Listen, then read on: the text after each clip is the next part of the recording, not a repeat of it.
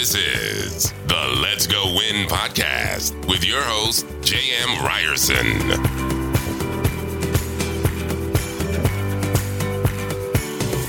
What is happening, you guys? Welcome back to the Let's Go Win podcast, where we are here to help you be happy, healthy, wealthy, and get better every single day.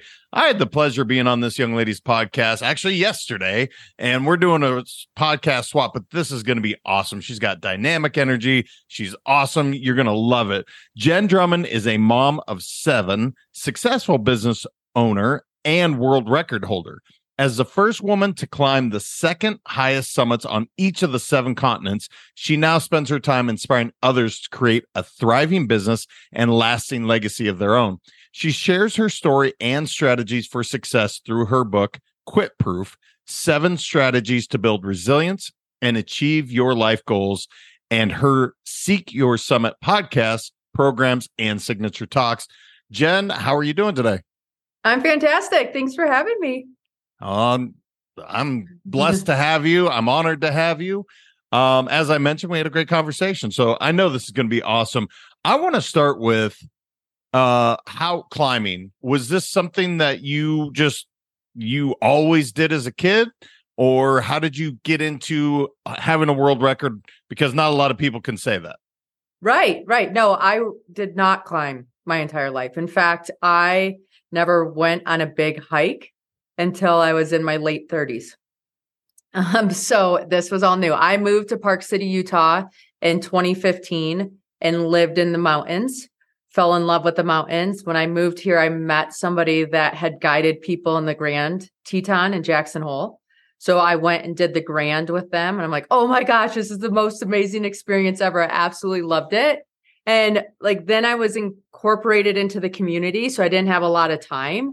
I'm like, okay, when I get time again, I'm going to get into mountaineering more. But right now my kids are pretty demanding. So it was on the back of my mind. I did a little bit in the Grand, but that's about it.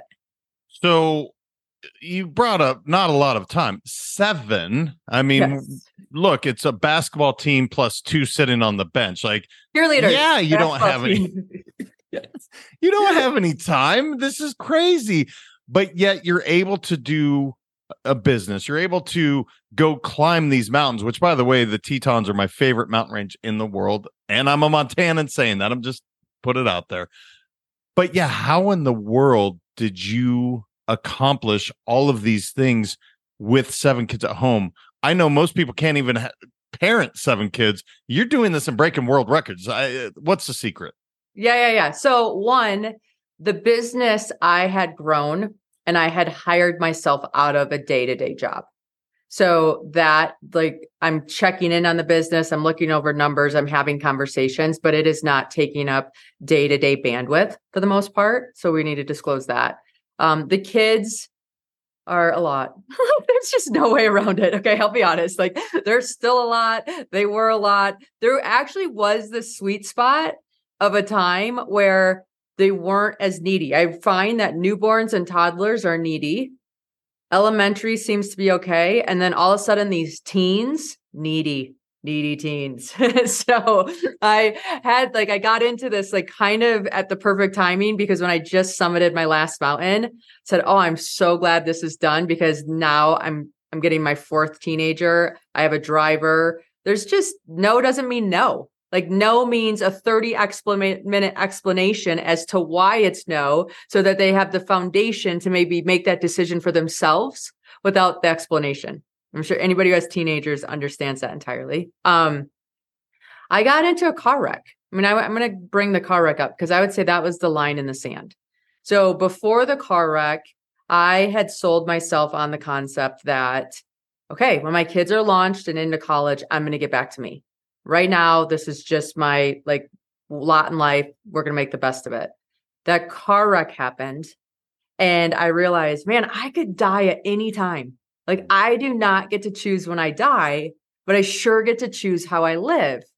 And I thought about it for a little bit from a different perspective. If my kids were looking at me and saying, okay, my mom's an example of what a mom is, I don't know if they'd want to be a mom. if I had to be really honest, like I was running from one thing to the next, just checking off boxes, doing my to-do list. And I wasn't really doing things that like lit me up and made me glow from the inside out. And I can say that because when the car accident happened, I realized I need to demonstrate to them what it's like to live an inspired life. And to live an inspired life, we have to do inspiring things. And so the car accident happened at the end of 2018. 2019 became this big year of reflection. I didn't even know what my favorite food was, what my favorite color was. Like I had just kind of lost all of that because I would eat whatever chicken nuggets or whatever was left on somebody's plate. Or I just put myself in the back seat. And so after the accident, I started figuring out who I was in 2019. I was turning 40 in 2020. I'm like, you know what? I'm going to climb a mountain for my 40th birthday. I'm going to launch this decade with like this new way of being, and a big mountain's going to signify how important my 40s are going to be. And I had a talk with my kids. I said, hey guys, mom's going to try to do this thing where she's doing her passions and you. This is new to us. Mom's put a lot of her stuff on the back burner, and I don't think that's healthy for any of us. So we're going to have conversations about how this is working, if it's not working, or what's happening, because it's new and communication is just going to tell us, and trial and error is going to help us figure it out as we go. And it's going to get wobbly. Well, I asked friends in the mountaineering community, if you could climb one mountain in the whole world, what mountain would it be? And the general consensus was Ama de Blam. Telling you, if you like the Grand Tetons and you want to climb one mountain in the whole world, Ama de Blam is your mountain. It's located in the Himalayas. It's still my favorite climb that I've done. It's located in the Himalayas. It's the Paramount Pictures logo. It stands for the mother's necklace. I'm like, oh, this is perfect. I'm going to climb this one. That all of it checks the boxes. Well, 2020 happens and it's COVID. So now I'm a homeschool teacher to 7 children and no one's going anywhere and I'm not climbing any mountain. And one of my kids is struggling with his math homework and I'm trying to give him the proverbial pep talk. Come on, buddy, we do hard things. We've got this. And he looks at me and he goes, if we do hard things, why are you climbing a mountain called I'm a Dumb Blonde instead of a real mountain like Mount Everest? I'm like, Ama de Blam, not I'm a Dumb Blonde, sweetheart. Finish your homework. That's freaking hilarious, by the way. That's awesome, right? It's awesome. Yeah. I know. I gotta love him. No, it's fantastic. I have so many questions, but that tickled my funny bone. Talk to me about the car accident, because obviously this wasn't just any everyday fender bender, because Right. you had a life-changing moment, an epiphany is what it sounds like to me, where you're like, look, I'm not truly living for me. I'm being a good mom, I'm sure, but am I setting an example of something that my son or daughter would be proud of? And when you looked in the mirror, it didn't sound like that's what was reflected back. Talk to me about, how was this car accident? Why was it so profound? Was it near death? Is that the idea? I mean, because this perspective I chase, and you and I talked about on your show, like losing my dad, that gave me a level of perspective I couldn't ever buy. And I'm so grateful for it. But it took a traumatic event to really get there. So is that what it was for you? Yeah. So I was driving on the highway home and the reservoir to the side caught my attention. And I just remember, like, I was having a conversation with the reservoir, right? I'm like, oh, I wonder if we're going to get enough snow. I wonder if we're going to get out of this drought naturally. I wonder when the reservoir is going to freeze over. All your mind's just thinking of that. Then my attention got pulled back to the highway. And I realized I was coming up really fast on a semi truck that was pulling a trailer, and it was going up a hill. So the semi was going under the speed limit. I'm sure I was going at or probably a little bit above the speed limit, knowing me. And I looked in my rearview mirror and I could get into the faster lane. So I go over to the faster lane, but I didn't make it. The trailer of the semi kind of bumped out a little bit too, they think. And so it hit my passenger headlamp. And I remember that I watched it hit. And I remember saying to, like, negotiating with death, which I think all of us do when we're in these circumstances, like, okay, I'll do something worthwhile. Like, please don't take my life.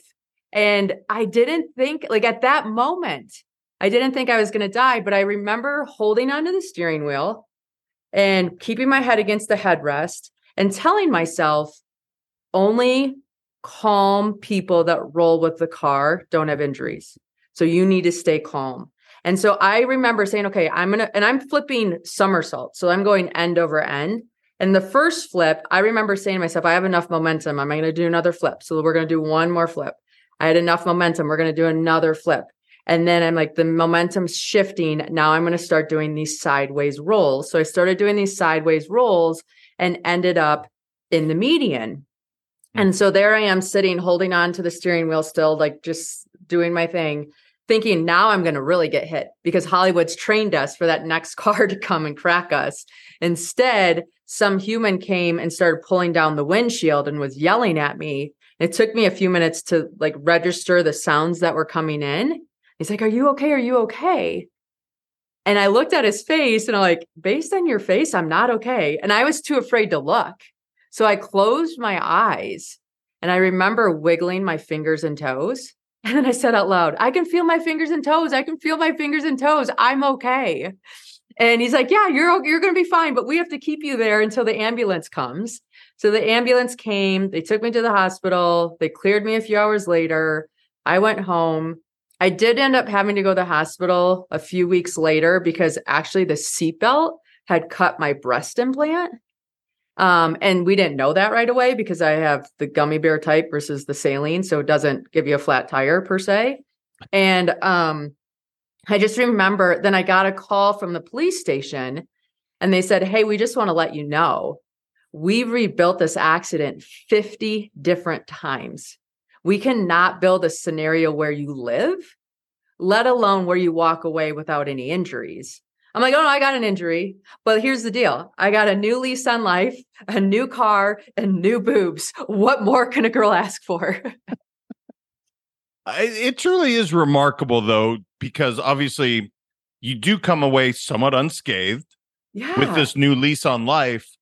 And yet, how does that happen, right? Is it God? Is it, the universe? Like, what happened to allow this? But my favorite part about it is you're saying, look, I'm going to springboard off this. I'm going to utilize this to my advantage.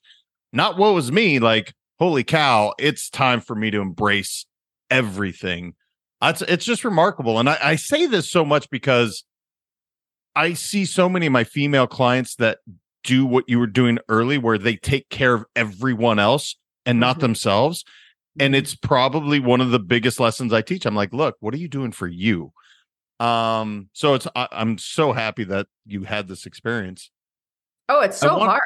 Yeah. Like, because I would get massages before because I was training or whatever. And I would be on the massage table, like berating myself. I shouldn't be here. I need to get other things done. Here's my to-do list, da, da, da, da, da. That finally one day my massage therapist said, listen, if you're not going to take this time to recharge and actually let this massage do more than just the physical benefit, you're wasting everybody's time. And I was like, wow. I mean, I got to the point where I was like on my phone during my massage so that I could take care of things. And it just, it isn't something that happens overnight. It's something that just like crowd creeps onto us. And all of a sudden you look and you're like, wait a minute, who am I? What am I doing? Why are these decisions coming out like this? And the car wreck, which I think like COVID for a lot of us, was a wake-up call. Is this how I want to live? Is this where I want to drive? Is this what I want my day to look like? And so we get these wake-up calls, and it's then, what do we do with them? Do we go back to the way that we were? Or do we say, hey, this is my line in the sand, which is a story that you write, that you choose, and I'm going to choose different from this point forward. And that's like your check-in. Here's where I was. I don't want to go back there. Okay, I did things that are not going to let me go back there. Okay, I did things that are not going to let me go back there. And you build momentum in a different direction. Well, one thing that strikes me about you is you're very intentional, or at least after the car wreck, you're certainly like, this is what I'm going to do. For my 40th birthday, I'm going to go climb. Now I just have it stuck in my head. The I'm a dumb blonde mountain. Yes, you can call it the I'm a dumb blonde mountain. So you have this intention of, this is why I'm going to do this. And one of the questions I had earlier in my head, you were very intentional about, look, I hired my way out of a job. I literally empowered and delegated myself out of the day-to-day, I should say. I own a business, but it's not reliant on me. Is that something that you've naturally just done? Or because the intentionality is where I think you're really grabbing life by the horns and you're like, look, I'm going to go live life to the most when I'm super intentional. And I see people like you on the massage on their cell phones doing 3 different other things where it's like, why did you go get a massage to begin with, as your massage therapist said? So I guess, is this something that comes to you naturally, or is it just constant like, hey, Jen, let's check in. Why are we doing these things? Yeah. I'll be honest. I don't think it was always naturally. I think some of us are maybe more inclined to certain ways than other ways, but I would say a lot of it came back to like experiences, right? Our pain becomes our purpose. So anybody that's going through pain, if you haven't found the purpose of it yet, like it will show up. You're just still in the mountain. You haven't reached the summit of that particular thing. I did an internship in college, and that internship was staffing temporary labor on a furniture line, and they could not produce enough office chairs fast enough. So we were begging these people to come in to work, weekends, extra long days, blah, blah, blah, blah, blah, like 200 of them. And then all of a sudden, Y2K happens. And then we have to let go 200 of these temporary labor people. And I have no clue to this day why I didn't just quit. I'm like, why wouldn't I just quit and said, see you later, that's your problem, not mine. I sat there and helped let go 200 people that were crying and sad and how did this happen? And I gave you all these days and I missed birthdays and church services and all this stuff. And that had such a profound impact on me of, oh my goodness, I'll never be able to work for somebody because I'll never be able to put 100% into something knowing that my fate is in somebody else's hands. And then it also, like in college, I had a course because I had a friend graduate a year ahead of me. He told me I was expensive. I should get into financial services. And so he's like, I got a job at this place. They'll hire you. So I remember going to my college counselor. I'm like, okay, I got a job. How do we get out of this place early? And so he's like, well, here's a course you need to take. And here's some other ones you can take over the summer. Then you'll graduate in 3 years. I'm like, okay, fine. And one of the courses was healing, dying, and thriving. And I would have never signed up for this course, but it ended up being my favorite college course. And in it, we studied hospice people.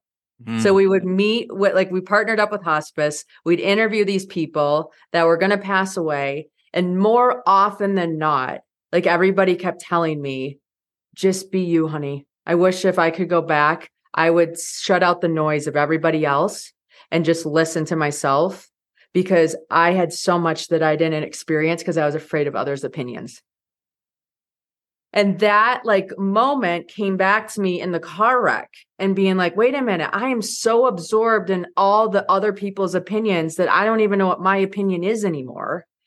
And I remember thinking, when you get into finance, you run numbers all the time. You look at budgets all the time for people. And one of the best things about that career was on a quarterly basis, I was looking at things like, what am I spending my time on? That's a $25 an hour job.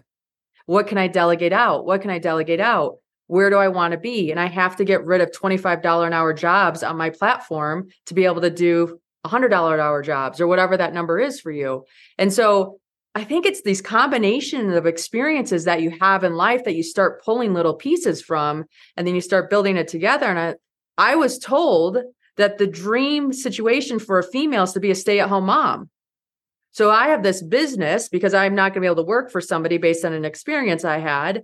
Now I'm like, okay, well, what do I need to do to position myself to have the dream job of being a stay-at-home mom? The problem was I got to myself into that position, and then all of a sudden I was there, and there are people that slay it at stay-at-home mom jobs, right? I mean, they are the Pinterest moms that have the matching sweaters and socks and have holiday things out of the wazoo. I showed up at a Thanksgiving party. I was like, oh, wow, this is not my crowd. Like, I love your sweater. I will never buy a sweater like that. That is so cute on you. Right? Well, I have to ask, because Quit Proof is the name of your book. Yes. And you mentioned, like, why didn't I just quit? And this term it's such a big word for me, because I told you yesterday, look, I don't quit. That's the only reason I think I've succeeded at most of my stuff, is I just don't know how to quit.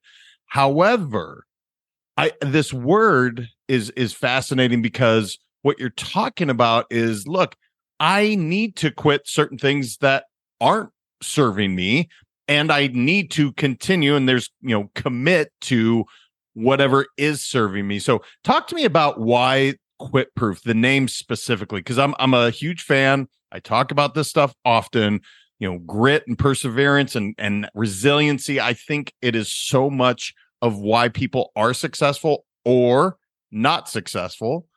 But why is that word? Why was it so important that you literally put it in the title of your book? I think things choose us. So if you write a book about resilience, persistence, or being quit proof, like, you're going to finish the book. And I don't know if I would have finished the book had it been titled something else, because it was such a different challenge than I was used to. And every single time I wanted to hang up my coat and say, just kidding, I'm like, the book's called Quit Proof. Like, this is part of the journey. This is part of the process. I can't quit on this book. And at the same time, I think I had enough experiences in my own life that if I just stuck with something longer, like, the magic occurred. And one of them particularly is having children. We tried to have babies. I could not have babies naturally. I have no idea. It was super frustrating and guilty and shaming and all that stuff, because women are born able to have babies. And here it's like the one thing I'm naturally able to do, and I wasn't. I went to fertility clinics and had assistance, and for a long time it didn't work. So anybody who's been on that journey, they understand how emotional that piece is, because you're reminded every single month of how many that you failed again, that you failed again, that you failed again. And then finally, the stars aligned, Mercury moved to Venus. I don't know all that astrology stuff, but something happened, and they formulated a chemical cocktail that turned me into a hen. And all of a sudden, I went from 0 eggs to 28 eggs. The 28 eggs became 14 embryos. They thought I'd get 3 or 4 kids. I ended up getting 7. And it was one of those things where it's been such a gift that I never intended, that I never knew I was going to be, that I never whatever, but it's because I didn't quit on the process, and I couldn't be more grateful. So you have one of those stories on speed dial in your brain, like, you'll persevere through a lot.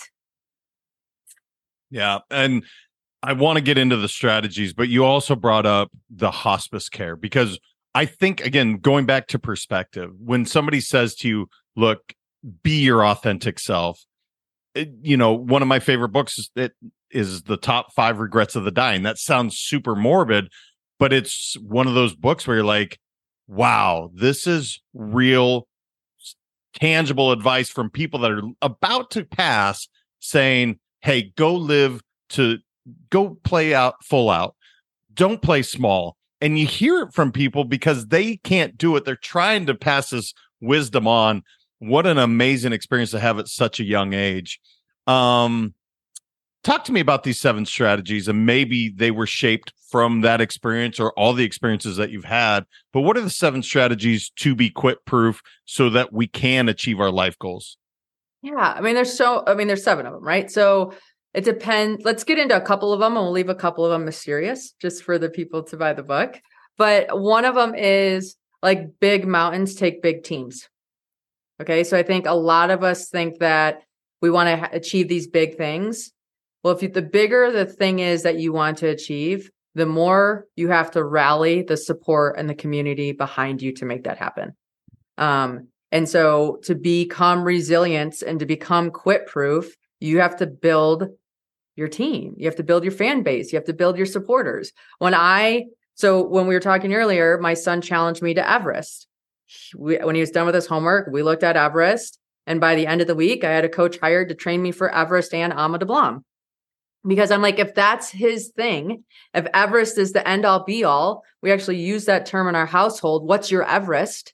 Then I know that's their biggest thing. that they're dealing with. And so whatever, it might not seem big to me, but that's big to them. So that's language in our house of how do I help you? What do we need to do? What is your Everest? And when I went to climb Everest, I was like, again, I had a whole bunch of doubts and this is selfish and what am I doing? And how dare you? Like, I'm going to leave these kids for this long. I've never been away from home. Like all the stories that look the same with a little bit of different outfit on, depending on what your mountain is. And so I went to the school and I told the teachers like, hey, I'm going to be gone for 3 or 4 weeks. I'm climbing Everest. I've never been gone like this before. Grandma's coming. The nanny's there, whatever. Can you just have a little bit of extra grace on my kids? And the school upped it. And they said, listen, why don't you come in, teach the kids about goal setting. We'll decorate the hallways with little hikers. They'll have little flags on them. Everybody will write what their goal is. Then they put a huge mountain in the front of the school. They had a little hiker that was me, and I had a tracking device. So then the school moved me up and down the mountain. On Everest these days, you have Wi-Fi at base camp. So I did Zoom calls into the classrooms to ask the kids, like answer questions and talk about this whole experience. And so then when I climbed Everest and I got to the top, it wasn't me. It was my entire community. It was like every little kid that was in there that had an Everest goal was like, this is what you do. This is how you do it. And my kids never felt so seen and so loved. I mean, it was an amazing experience. And it just goes to show, like, to climb your Everest, you need your community. It is so important in becoming resilient towards anything that you're trying to achieve. Well, whoever the principal or the superintendent, whoever chose, I love that because they got to be a part of something that is, it's not just now about Jenn. It's way bigger. Now we have a whole school, a community. We're sharing in this journey. I think it's fantastic. So that's one of the strategies. Why don't you give me at least one more? I'm curious. Yeah. So another one is that I talk about a lot is waving your flag. Okay. And it's so, when we think of mountaineers, we always see the pictures in our head of somebody waving their flag at the top. And it's awesome to wave your flag at the top. But if it was about waving your flag at the top, we would all take helicopters, stand out photos, put a flag, and then we'd fly to the next mountaintop. The reality is we celebrate those summits because it's all the times that we said yes when we could have said no. It's all the times that we wanted to turn around and we didn't. So the mountaintop is symbolic of our resilience and our passion and our purpose and our pursuit. And I had like a couple instances where I didn't summit the first time. So for example, I didn't summit K2 the first time. My flag only got to Camp 3 and then it came all the way back down and everybody knew that I failed. And when I came back from K2, when I came back from K2, my kids came home from camp a couple days later and they're like, Mom, did you summit? I said, no, I didn't, but I had success. And they looked at me like, what do you mean? I'm like, we had a teammate that passed away in an avalanche and I decided it was more important to put people over peaks. So I forgave my summit chance and I climbed down to take care of my team. And it's very important to show up as good humans because who we are is more important than what we achieve. And I said that, I believe that wholeheartedly. I would do that situation that way entirely again. But there is still a tinge of, man, there's more money, there's more time, there's more, all the things. I have to go back to this place. Like now I have a little bit of fear in me because I've seen it happen firsthand. But like I documented the whole journey. Everybody knew where I was or what was going on. And so essentially I was waving my flag. 1 month before I went back to go to Pakistan to try again, I was notified of somebody that was a Pakistani female that was trying to summit her country's prized peak, and she didn't have the gear or the resources to make it happen. So I brought over stuff. I helped make that happen. On July 22 of 2022, I stood on top of K2 as the third American female to summit that mountain. And 30 minutes later, the first Pakistani Muslim female stood on top of K2 and showed the whole world what they're capable of. And I have twin daughters. So I know how important it is for my daughters to see people that look like them in spaces because it gives them permission to think more outside of the box for themselves. And so because I waved my flag and said, hey, I didn't make it. Hey, I need to go back. Hey, here's where I am. That's signifying to the world, here's where I am. Here's what I need. Here's how I can help. And then it allows the universe to work in ways that you can't even fathom to help bring your vision and more to life. Yeah, it is funny or interesting how I don't know if we're Hollywoodized or we've watched these movies and it's like, oh, the perfect story is you go right up the mountain, you summit, and boom, it's like the perfect movie. No, dude, that's not how life works.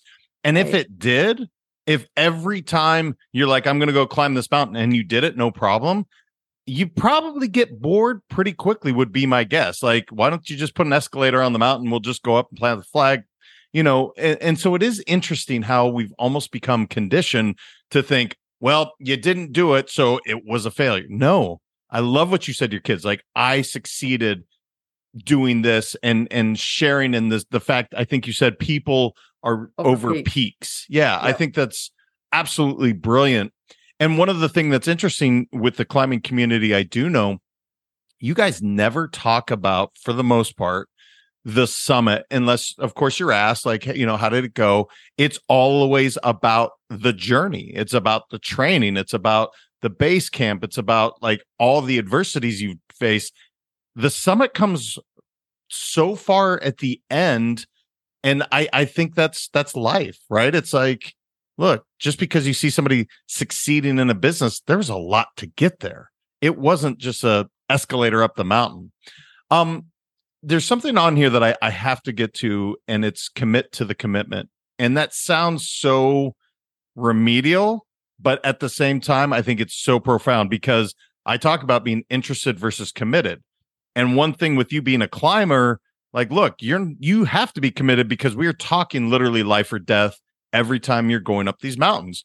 You can't just be interested in doing it. Otherwise, bad things are going to happen. So talk to me more about that. And I really want to get this. This is something I'm passionate about, really committing to your commitment. Yeah, right. So that's one of the 7 strategies, right? Is commit to the commitment. And the reason why is because once you say, I'm going to climb Everest, done. Like, decision made, no more energy needs to be decided if you're going to do the thing. Now all the energy gets to be decided how. And for me, like, for example, when we were climbing this thing called the Lhotse Face on Everest, it's a 4,000 foot vertical wall that feels like an endless treadmill, and elements and all the different things. And it's a slog. Like, it's normally everybody's least favorite part of the climb. And finally, like, my team's together. I was like, guys, we're doing this next section no matter what, because we're climbing Everest. So the decision has been made that we're doing this section. So now, how do we have the most fun? How do we make this enjoyable? Because the decision's been made to do it. So now our energy gets to be creative and playful and joking. And so we took turns like singing songs or telling jokes or like leading the team through in different sections of the section. And look, if you ask anybody on my team what their favorite part of Everest was, it's the Lhotse Face. It's everybody else's least favorite section. And it was our favorite section. It's because we giggled, we laughed, we shared stories, we told each other like things that we're afraid of or that we like or embarrassing moments, or it was just such a bonding time. And so when you set any goal in front of you and you commit to it, now you get to say, okay, I'm going to play this game. How do we play? What are the rules? What are the things that we get to do to make it more enjoyable? It's such a good point in anything you're doing. I talk about doing the dishes. Like, I throw on the dance music and have a good time. You have a choice in the matter. I absolutely love that. As you were talking, I was thinking, all right, what is next for Jenn? What is she doing? What's exciting in her world? Because you've done some pretty cool stuff in a short period of time, climbing wise. I mean, that's remarkable, not to use such a pun, but the ascent is very dramatic that you did. So what do you got going on in the future? What are you excited about?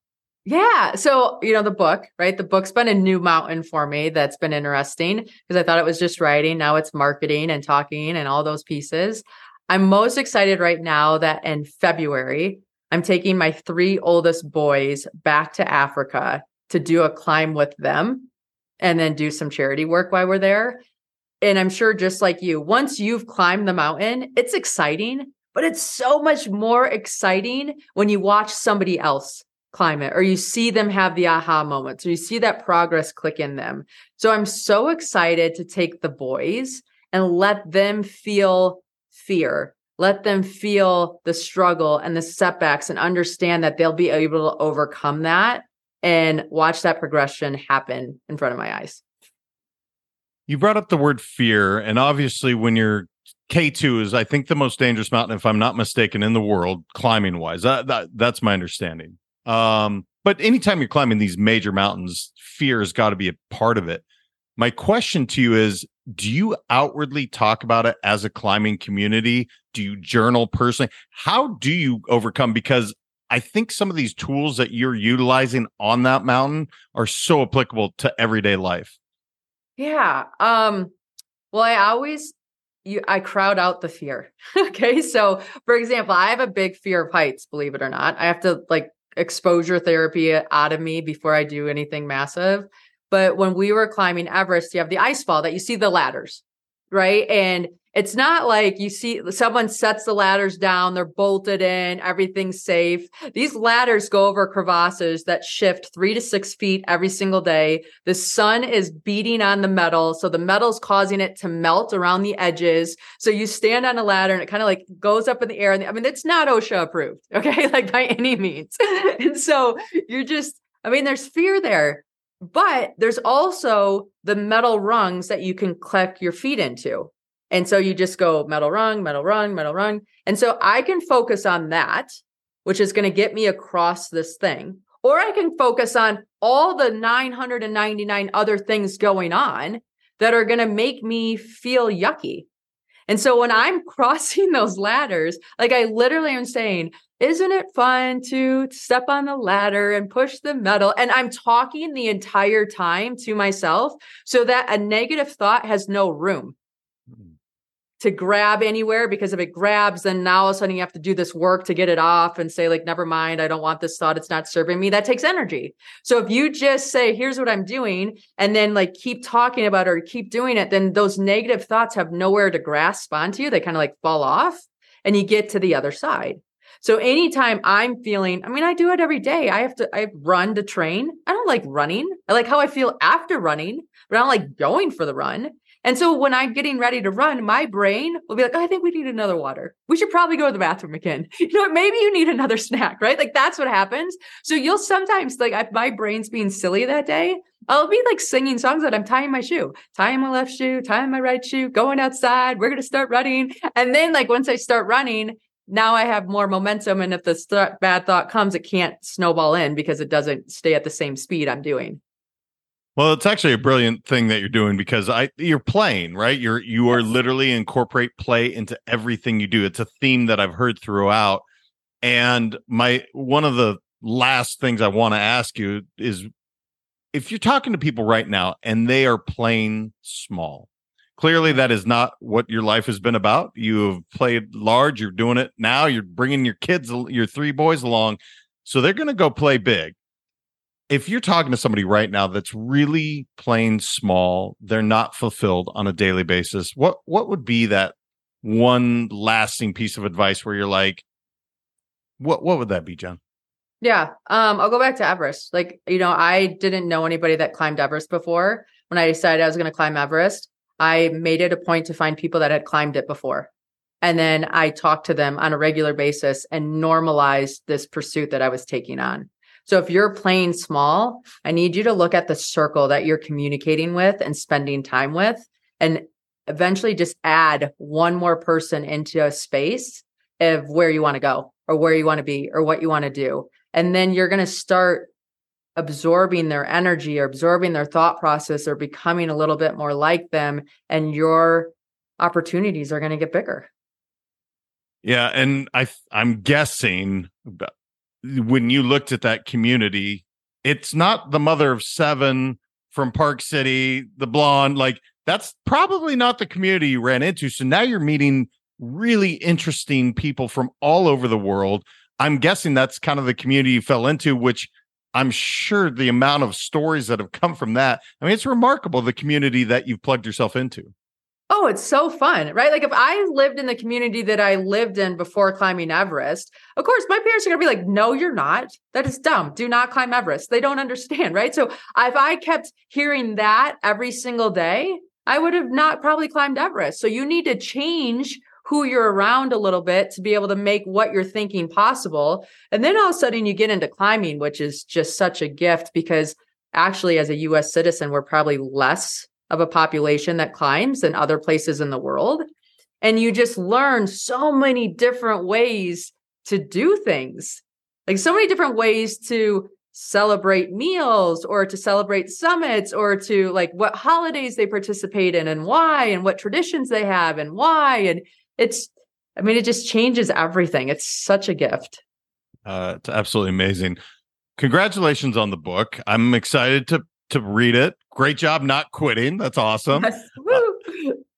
Where can people connect with you online, find your book? What's the best place for people to really connect with you? Yeah, please. So JennDrummond.com, and that's 2 N's, is home base. So you'll have a link to Amazon to buy the book. You'll have a link to all the different social channels that I'm on, depending what one is your favorite. And please reach out. I love connecting with people. Well, and you're a great person to connect with. Like I said, I knew this was going to be great. I could ask you questions for days, but I'll let you get back to it. Thank you for sharing, just showing up and playing full out. It's really remarkable when you see it in other people, and clearly that's the way you're going about life. Thank you. Thank you. You guys, go check it out. Go grab the book, Quit Proof, 7 Strategies to Build Resilience and Achieve Your Life Goals. Who doesn't want to achieve life goals? Who doesn't want to play big? Go check it out. Jenn is awesome. Share this with someone that you're like, you know what? You're not taking care of yourself. You're not living your life all the way. You're playing small. This was a perfect episode to really push somebody to say, you know what? You aren't. Whatever your story was right now, you can change it right now. That is your choice. And Jenn is such a great example of that. Until next time, you guys, remember your mindset matters. Thank you so much. Appreciate y'all. We'll talk soon. Thank you so much for listening. If this content is delivering value to you, please make sure to subscribe, rate, and review us. That helps us build this community, and that is what we are all about. Building this community as big as we can, helping as many people as we can, and deliver as much value as possible. Be sure to head over to letsgowinpodcast.com for information on my coaching courses, and make sure to follow us on Facebook, Instagram, and LinkedIn at Let's Go Win 365. Let's go win and transcend in life. This is the Let's Go Win podcast with your host, J.M. Ryerson.